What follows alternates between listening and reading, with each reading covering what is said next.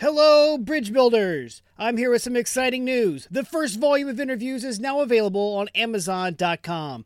The link can be found at EatLunchandBoardGame.com. I promise that all proceeds from sales of this book will go right back into this podcast and channel. Whether that is new and better audio equipment for the podcast, or video equipment for the YouTube channel, or even more games to review, the money will not be wasted. Click over to Amazon and get your copy of Eat Lunch and Board Game, the first course today. And thank you for supporting the show.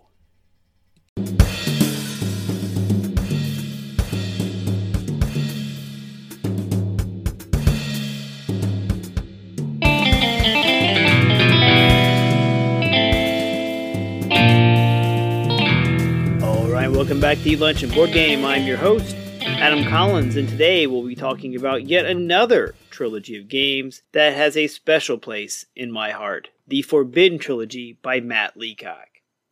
When I was first entering the world of hobby gaming, I binged a lot of tabletop with Wil Wheaton. Like, a lot.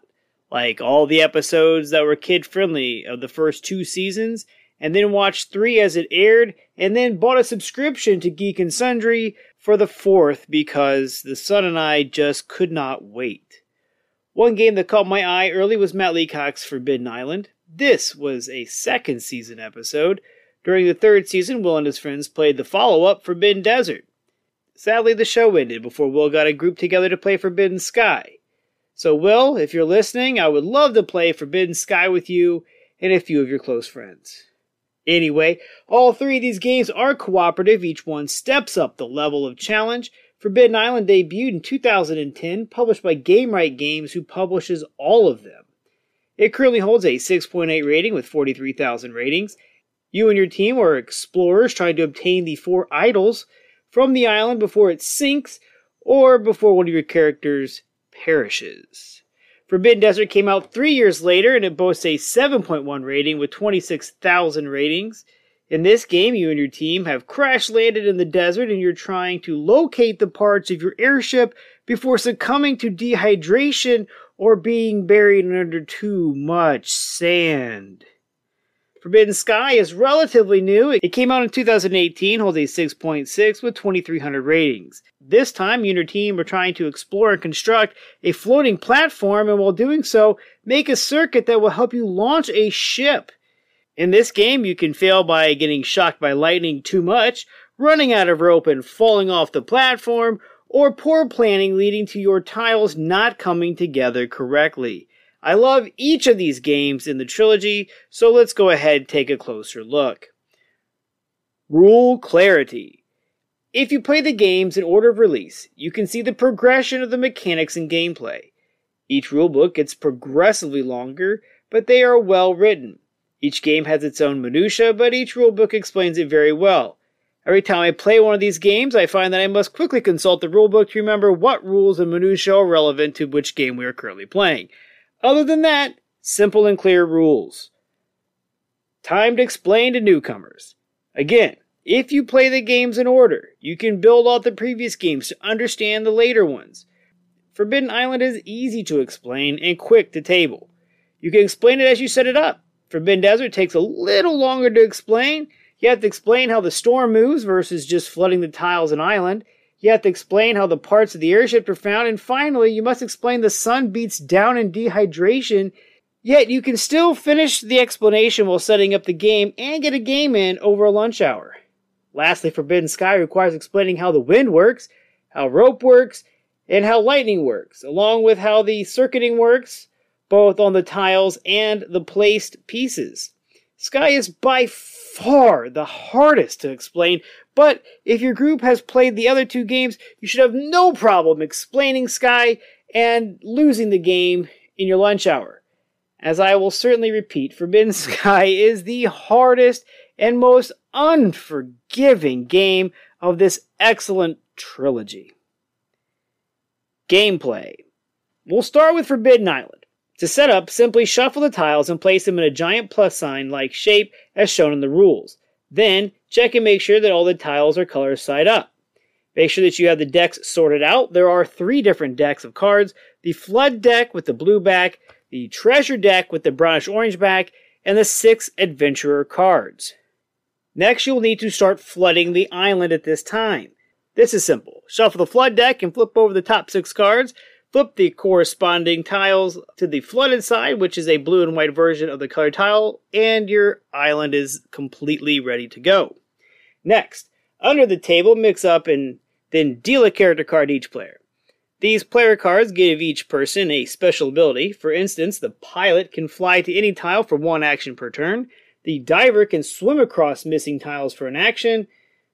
But honestly, the poor diver seems to be very useless in most games. That player just kind of stands around, and his job is to sandbag and flip tiles back over to support the team while they do all the real heavy lifting. Okay, enough of that. Go get off my soapbox there, but the diver does seem kind of useless in the base game. Place all the associated pawns on their respective starting tiles. These are the ones that show the pawn of that color on them. Alright, now you need to shuffle the treasure deck and deal 2 to each player. Replace any Water's Rise cards with a new card and shuffle the Water's Rise back into the deck. Finally, set the difficulty rating you want to play at on the Water's Rise tracking meter and making sure that you set the clip based on the number of players that you have. Then it's time to game on. On a player's turn, there are 4 actions to choose from, but only 3 actions can be taken. You can take each action more than once. You can move 1 tile orthogonally or diagonally if you are the explorer. Shore up a tile that you are adjacent to or currently on, which means slipping it back to the colored side. The engineer can do 2 tiles per action.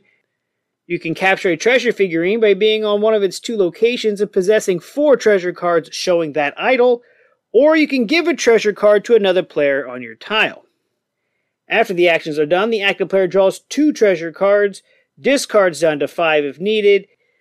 Then you flip the top cards off the flood deck equal to the current water level. You will start at 2 cards, but you will quickly move to 3. When flipping the cards, it is important to do them 1 at a time, because if a Water's Rise card appears, then the clip moves up 1 space on the water line meter, and all the flipped cards are shuffled and put back on top of the deck. This means that they will be the first to come out again, so you better be shoring up the important tiles. If a flooded tiles card appears again from the flood deck, that card and the tile are removed from the game. Once your island starts to disappear, things get dicey very quickly. The object is to get all 4 of the figurine idols and make it back to Fool's Landing as a team. If at any time someone drowns because they cannot get to another section of island and theirs sinks, you all lose. If both tiles for the same idol figurine sinks before obtaining that idol, you all lose. If the Fool's Landing tile sinks, your helicopter goes with it, and you guessed it, you all lose. Lastly, if somehow none of these other scenarios have occurred, and your water level reaches the skull and crossbones at the top, you lose. This has only happened to me once, and I was playing on Legendary with 3 people. It was a swift game. Ugly, but swift. Next up, Forbidden Desert. Forbidden Desert adds to Forbidden Island. When you're setting up the desert, you must leave a hole right in the middle of your 5x5 grid of tiles. This is the starting point of the storm. Make sure that all the tiles are face down, showing a desert, maybe the crash site, or some oases. You then start the standing of the tiles. In a diamond pattern, add 1 sand tile light side up. The dark side is a bad thing to see. Again, separate the decks, shuffle and deal each player a roll, and give that person a clip to track their water level. Set the 4 parts of the crashed ship close by. The ship itself needs to be close by as well, but it's really only important for attaching the pieces to it after finding them.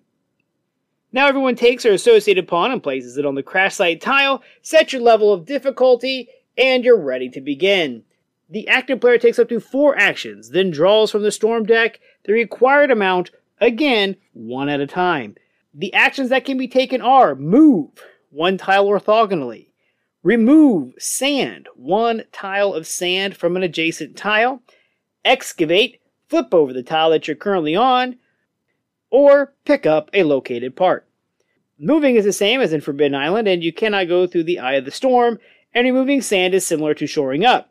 When removing sand, you remove one sand tile per action.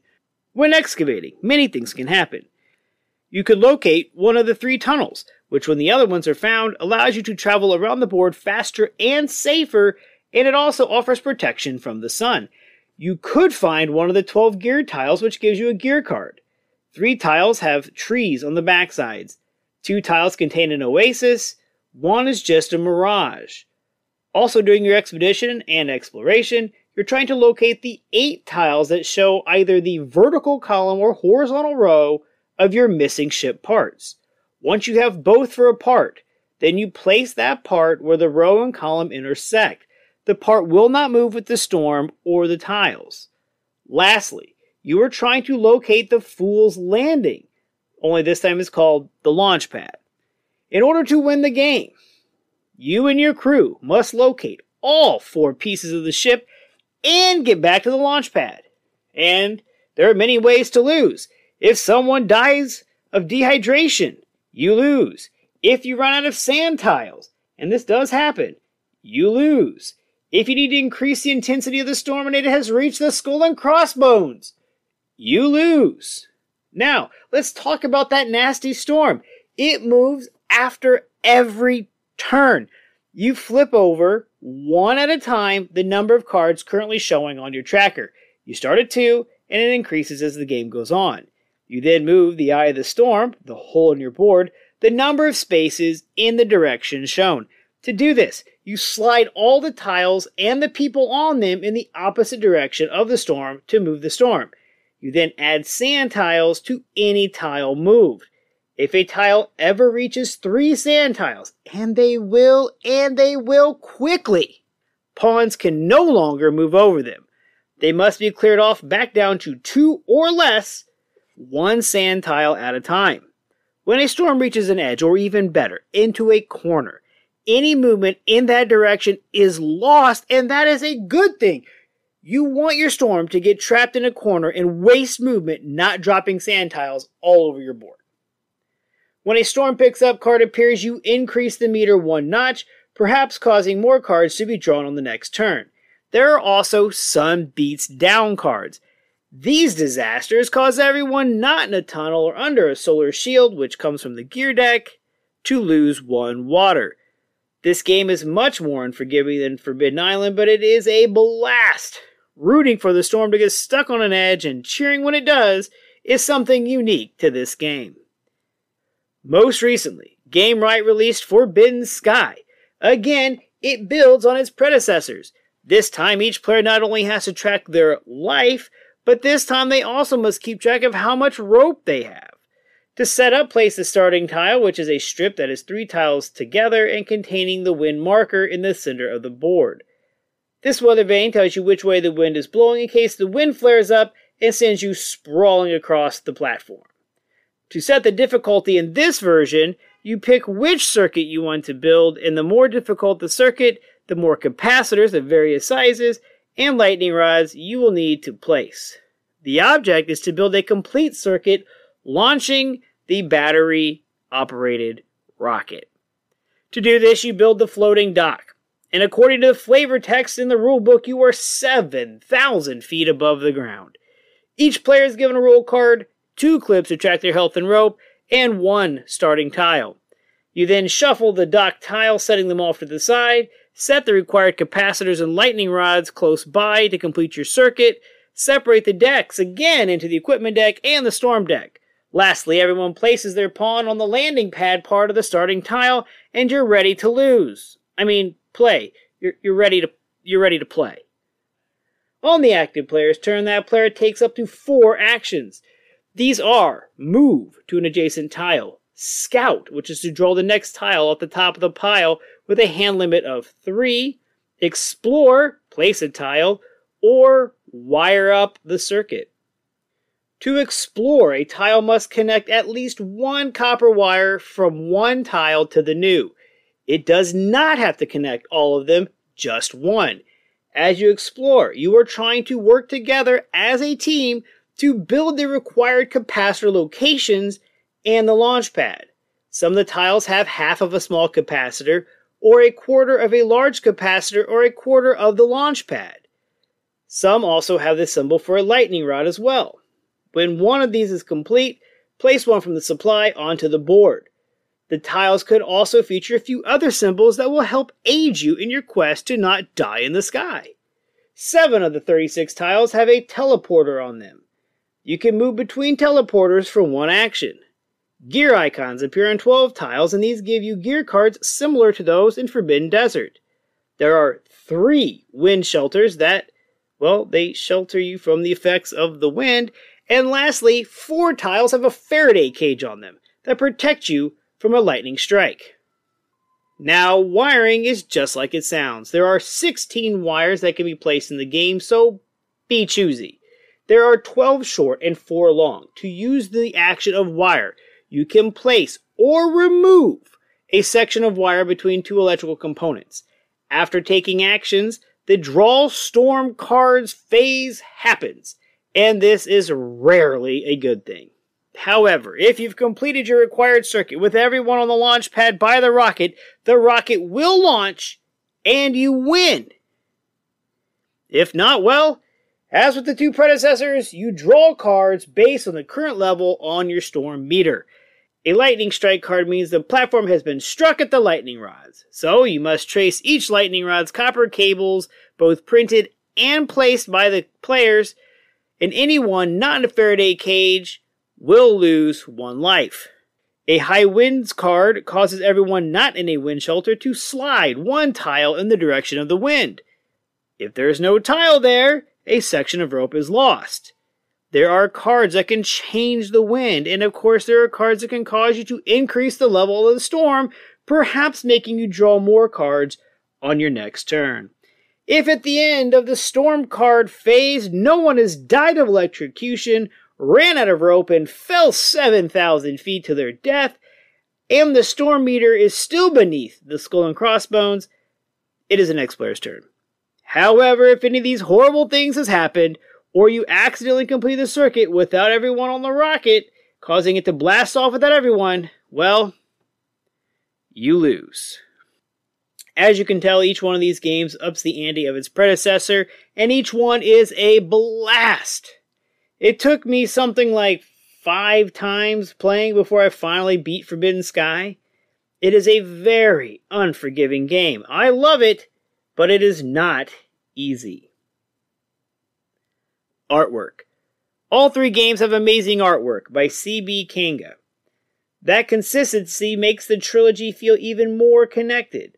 I love the realistic look with the slight tinge of steampunk added in for flavor. Other. As usual, if you search Etsy, a few hits will come up for Forbidden Island and Forbidden Desert. Mostly player mats.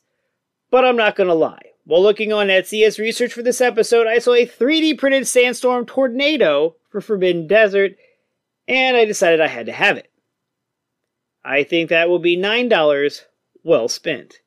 I'll post the link in the show notes and pictures on the Facebook once it arrives. There are also pawn replacements. I've always thought that the pawns were by far the weakest part of these games. I see them come and go off of Etsy, made by people with sculpty clay and way more skill than I possess. You can also find meeple replacements for them at meeplesource.com. I haven't bought them yet because they tend to cost more than the game itself. If you go to the Board Game Geek forums, there is a cool water tower that you can make out of a Pringles can or a thick cardstock. Sadly, I've downloaded these files a long time ago, saved a Pringles can, but I've yet to build it. I don't know why, but maybe I will go ahead and make it soon and post pictures of that on the Facebook page. Also, a lot of times I mention that a box organizer is available to help store the game and its expansions. Each of these games comes with a fantastic molded plastic insert where everything has its place, and it makes setup and teardown very efficient, and I can appreciate that. Lunchtime potential. Each of these games can be played in a lunch hour. There is no doubt about that. We have played Forbidden Island for years. It is so much fun and easy to teach. One day, 2 of my fellow coworkers and I decided to set Forbidden Island to its hardest setting. We beat it. Barely, but we beat it. After that, we set out to beat all of our cooperative games on their hardest settings. This idea was met with varying results. Forbidden Desert gets much harder when you have less time to clear sand and excavate. I cannot imagine how hard the hardest setting, Legendary, would be for Forbidden Sky. I mean, I cheated by hand-selecting which rolls we took, and we even lied about dying once each, and the son and I still couldn't beat the dang game. We finally did get the best of Forbidden Sky, and I don't think we've played it since. We decided to give it some time before we try to defeat it once again. Expansions. There are no expansions to any of these games. However, a Google search will find fan-made different layouts for the island and desert that can add a little more spice to your game. I have not tried any of the desert set, but the son and I have played many of the island layouts. Some are obviously harder than others, but they do give the diver a chance to do more and be more valuable to the team. So, after playing a few of the basic game, I highly recommend playing with the diver on one of these alternate setups. Give the diver a chance to do his thing. Bang for the buck. As each game gets more complex, each game carries a bit higher MSRP. Gamewright, however, puts a lot of production value into each game. Forbidden Island's treasure figurines are beautifully rendered in hard plastic and resin. Forbidden Desert's airship and many parts are plastic and the engine is die-cast. Forbidden Sky's rocket ship lights up and makes noise when you complete the circuit. All games come with nice, thick chipboard tiles and disaster trackers. All the decks of cards are nice linen finish, high-quality cards. The pawns are the only cheap part. They are just cheap plastic game pawns. Each game is worth their MSRP, though. Island carries a $20 MSRP, Desert $27, and Sky is $40. Keep your eyes out, though, for these at big box stores.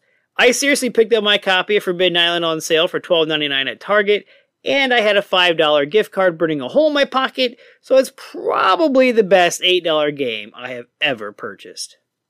In summary, as I've mentioned, I saw the first 2 games played on tabletop, and I knew that I just had to have them.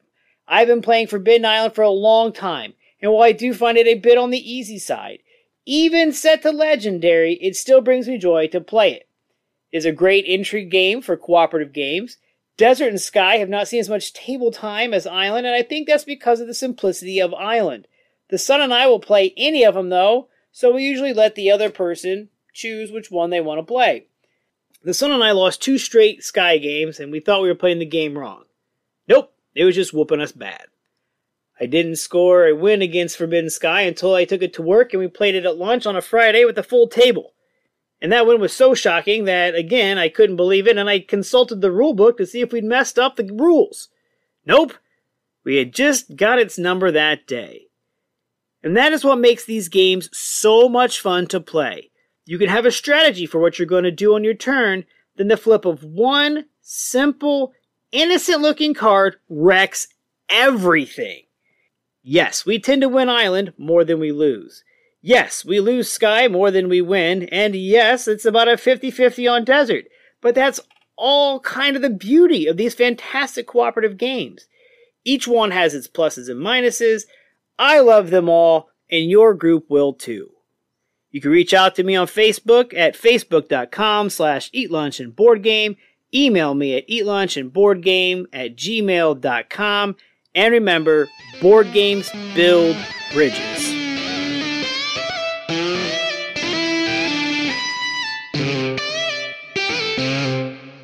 Average Joe's Gaming is a weekly podcast brought to you by us. I'm Joe. I'm Tom. We talk about all things game-related. In this hour-long podcast, you'll discover what has arrived in the game room, which Funko Pop Tom just could not resist, and maybe, if you're lucky, we might get around to talking about games. Might. Tune in weekly. You can find us on all of your favorite podcast formats. Stay in tune with all things sports around Indiana and the nation with the Crash Course Podcast. Each week, we tackle the big storylines from the world of the Colts, Pacers, and the Indiana college scene, while also keeping a pulse on the nation. We record live weekly at twitch.tv/3C Media and can be found on YouTube, Apple Podcasts, Google Podcasts, Spotify, wherever podcasts can be heard. You can catch the Crash Course Podcast. When you're gaming, why not be comfy? Go over to supportplayer.org. Click on the cards, pieces, and dice to get some merch. These t-shirts are some of the most comfortable I have ever worn. That's supportplayer.org, and there's a link on eatlunchandboardgame.com.